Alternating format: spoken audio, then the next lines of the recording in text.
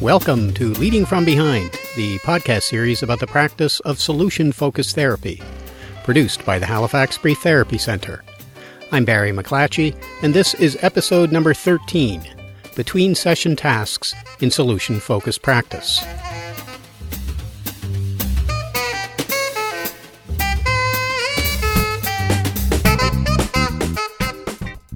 Well, thank you for joining me once again here on Leading From Behind. In this episode, we'll be examining the rather unique position taken in solution-focused practice with regard to the idea of using between-session tasks. In particular, we'll look at the rationale for using or not using them, and we'll provide some specific examples of between-session tasks that grew from the development of solution-focused therapy, or are in keeping with the assumptions and beliefs that lie at the heart of the approach. Now, the clock is ticking on some registration deadlines for a number of conferences devoted to solution-focused practice that are scheduled for a variety of locations around the world. So, in our resource segment in this episode, I'll provide some reminders about the dates and locations for these events for those of you who might have an interest in furthering your understanding of the approach and meeting others with the same professional interests. So, once again, thank you for joining me. And I hope you'll find this episode useful in developing your skills and knowledge in solution-focused therapy.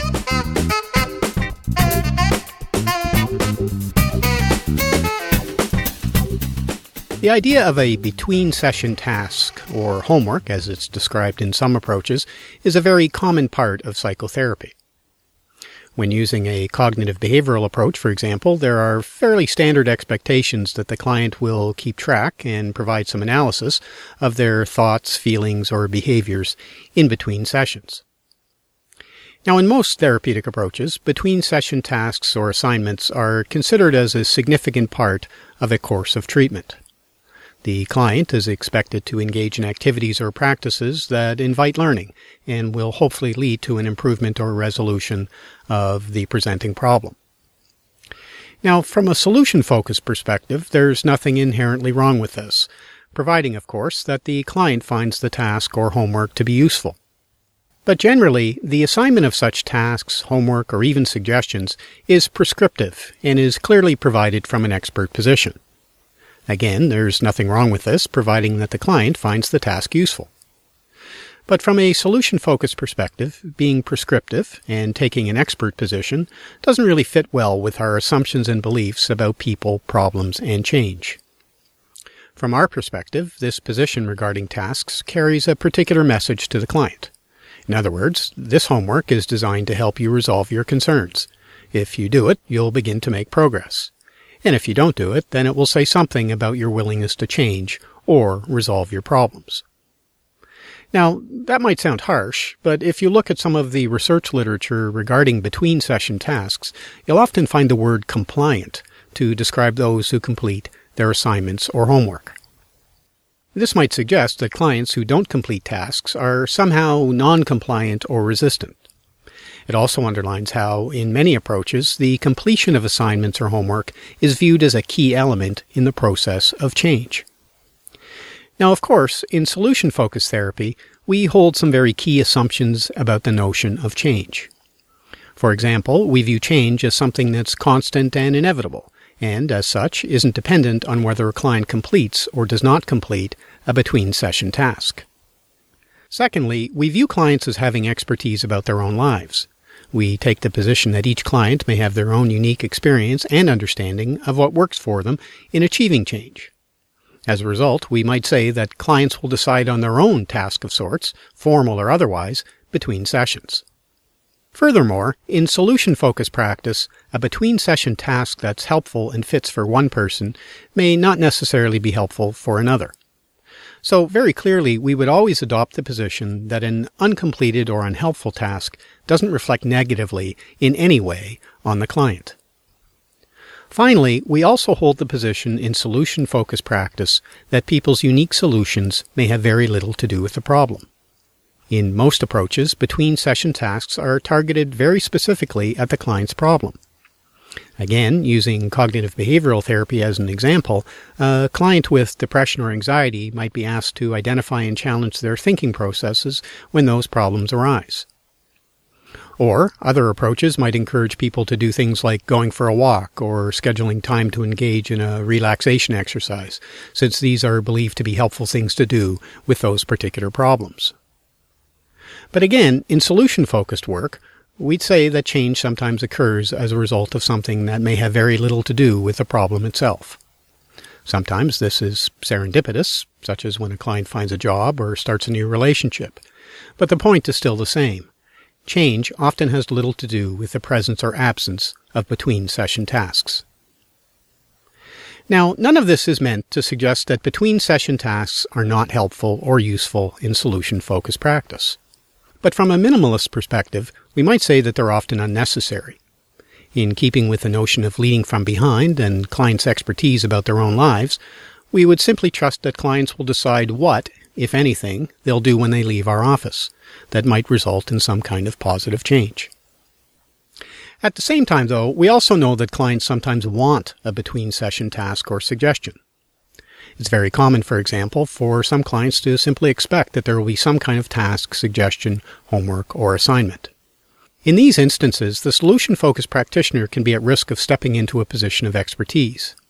It's important, therefore, to ensure that when we do give a task, that it remains consistent with the principles, assumptions, and beliefs that form the core of the solution-focused position. Finally, and even though this may sound obvious, there might be times where our clinical judgment leads us to suggest a between-session task. In solution-focused practice, this might be a decision we make when it's clear that what we're doing as a therapist isn't working and it's time to do something different. So let's shift now into a very specific discussion of between-session tasks in solution-focused therapy.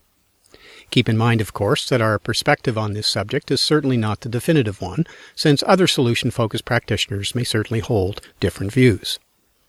First, we take the position that clients should be viewed as the best expert on whether or not they choose to complete a task or suggestion when one is given. As such, there's no such thing as non-compliance, or for that matter resistance, in solution-focused practice. Second, if a task or suggestion was helpful or useful, it's purely the result of the client's efforts. On the other hand, if the task or suggestion wasn't helpful, it simply means that I, as the therapist, didn't choose the right one. As a reflection of these two positions in solution-focused practice, we're quite intentional in not bringing up the between-session task during a follow-up session.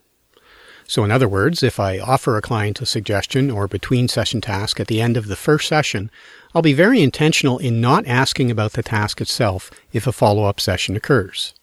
Instead, I'll trust that the client will bring it up if it's important to do so. In our solution-focused practice, we also like to pay very close attention to the language we use in describing the concept of the between-session task. We prefer, for example, to avoid the use of the word homework, and, even though we've been using it throughout this discussion for descriptive purposes, even the word task. Both infer the idea that something must be done. There's an obligation when we agree to do a task. And, as we recall from our school days, it's considered a failing when we don't do our homework. Instead, in solution-focused practice, we prefer the use of the word suggestion, or to describe the activity as an experiment. The client, of course, can take or leave a suggestion, and an experiment is simply something that can prove to make a difference, or not. So let's look now at some very specific examples of some between-session tasks that might be useful in solution-focused practice. Keep in mind that there are certainly others, but these are some of the more common ones. Now, as we've mentioned in a previous episode, between-session tasks generally fall into two categories. Ones that involve noticing or paying attention to something, and ones that involve doing something. So the most common noticing task is one which the Milwaukee team identified as the Formula First Session task. In short, this simply involves inviting the client to notice times when things go well, or when something happens that the client wants to see keep happening or happen more often. And of course, we'd ask the client to notice what was different about these times or moments, how it happened, and what difference it made. The point behind this task is to invite the client to pay attention to what's wanted, rather than what's not. We see our clients as already having a lot of expertise about the problem. So asking them to notice the problem would, to a solution-focused practitioner, be rather redundant. This same classic noticing task is also very useful with couples and families. We might ask couples, for example, to catch each other doing something right. Or, in other words, to notice times when the other is doing something that makes a difference in a positive way to the relationship. With families, this can be a very helpful task for parents, who often have lots of expertise about the problems presented by a child or adolescent. Instead, this task invites a parent to notice the more desired behavior. A further example of a noticing task is the rate and predict exercise described by Steve DeShazer and others. It can be helpful in cases where the client struggles with depression or anxiety or self-esteem concerns or some other personal concern. The night before a day begins, the client is asked to predict, on a scale of 1 to 10, with 10 of course being best and 1 is the opposite, how the following day will go. At the end of the day, the client is asked to rate how it actually went. Over time, the client is encouraged to notice what's different about the days when the actual rating exceeded the predicted one. Now, let's look at a few doing tasks. Generally, in solution-focused practice, we wouldn't ask clients to necessarily do something very specific. Instead, we'd simply ask them to decide to do something small and achievable that represents something they'd like to see themselves do or do more often. So, for example, we might ask the client, again as an experiment, to pick a day in advance. On that day, we'd ask the client to do either of the following: to decide to do one small thing on that day they'd like to see themselves do more often, or, alternatively, we might ask the client to act as if the miracle or their preferred future had already occurred. In both cases, we wouldn't necessarily specify what that one small thing might be, nor detail what acting as if the miracle had happened might involve. We'd leave that to the client to decide, based on their own expertise, what actions or behaviors might be involved. Another example of a doing task is what's known as the coin flip experiment. We would ask the client to begin each day over a period of time by flipping a coin.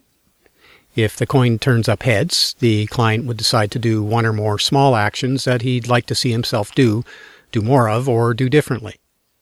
On the days where the coin turns up tails, we'd simply ask the client to have a regular day. This doesn't mean that they'd have a bad day, but rather that they didn't have to be intentional in doing something that might make a difference. The coin plays a useful purpose in two ways in this experiment. First, it's the coin that decides when the effort will be made, rather than the client's feelings. As you know, we can sometimes wait a long time for a feeling to come when it comes to doing something that might be helpful. Secondly, the flipping of the coin encourages small steps rather than big ones, since there'll be days, based on the laws of probability, that the client won't be required to be intentional. Finally, another variation of this same doing task involves using odd and even numbered days. Even-numbered days, for example, can be identified as the day for doing one or more small actions that are part of the client's preferred future. Odd-numbered days would be seen as days where intentional effort is not required. This same task is also a useful one when a client is faced with a difficult decision. On even-numbered days, the client might be encouraged to simply act as if they've made the decision, such as leaving a relationship, while the odd-numbered days might be to act as if he or she has decided to remain in the relationship.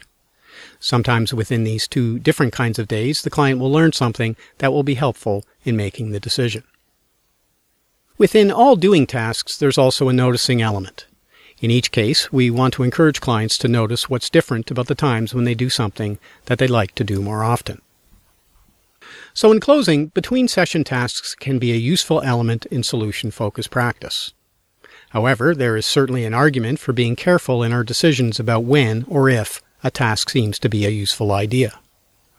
We want to ensure that we characterize tasks as suggestions or experiments rather than anything that suggests an obligation. We also want to make sure that our clients are up for such tasks and that they make sense to the client. More important, we don't want our clients to experience a sense of failure through these tasks. As a result, leaving it in the client's hands to initiate conversation about the outcome is always a good idea. Finally, as a solution-focused practitioner, we'd simply encourage you to pay very close attention over time to the usefulness of between-session tasks, particularly the doing ones that you might give to your clients. Notice, for example, how often clients indicate that they've done the task, and of course, how many of them have found it to be useful. Over time, this information will likely tell you more about when or if you want to include such tasks in your own practice.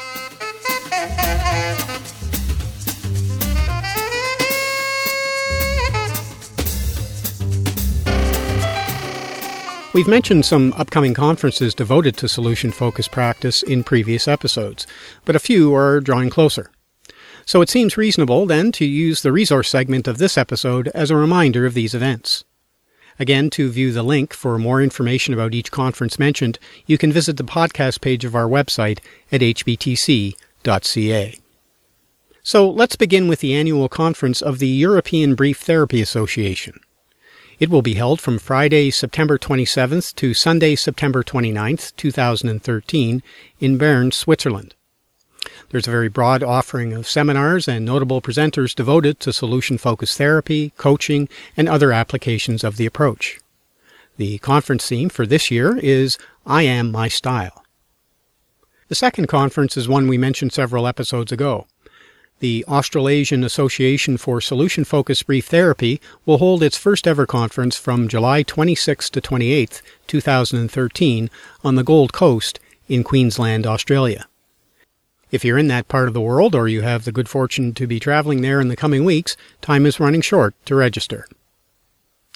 And finally, I'd like to mention once again the Solution-Focused Brief Therapy Association's annual North American Conference.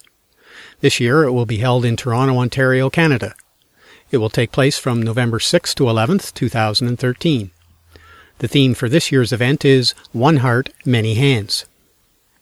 Registration hasn't begun at this point, but keep your eyes open for this at the conference website at sfbta.org.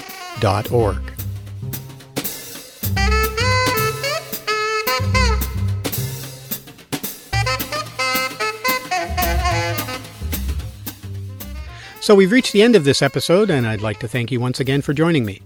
In episode 14, coming up next, we'll begin with the first in a series of episodes about follow-up sessions in solution-focused therapy. In particular, this next episode will take a broad look at follow-up sessions, while future ones will take a more detailed examination of the subject as we return to our ongoing case example. And, just as a reminder, new episodes of Leading From Behind are available on or about the 15th and 30th of each month. You can subscribe to the podcast through iTunes and have it delivered to your computer, tablet, or mobile device. You can also find us in the iTunes Store in the training subsection of the Education Podcasts. And of course, if you have comments or questions about this episode of the podcast, please feel free to do so on the podcast page of our website at hbtc.ca or by sending us an email to feedback@hbtc.ca. Finally, our thanks to Dano at danosongs.com, provider of royalty-free music used under Creative Commons license. So you've been listening to episode 13 of Leading From Behind, the Solution-Focused Therapy podcast. I'm Barry McClatchy from the Halifax Brief Therapy Center. I hope you'll join us again.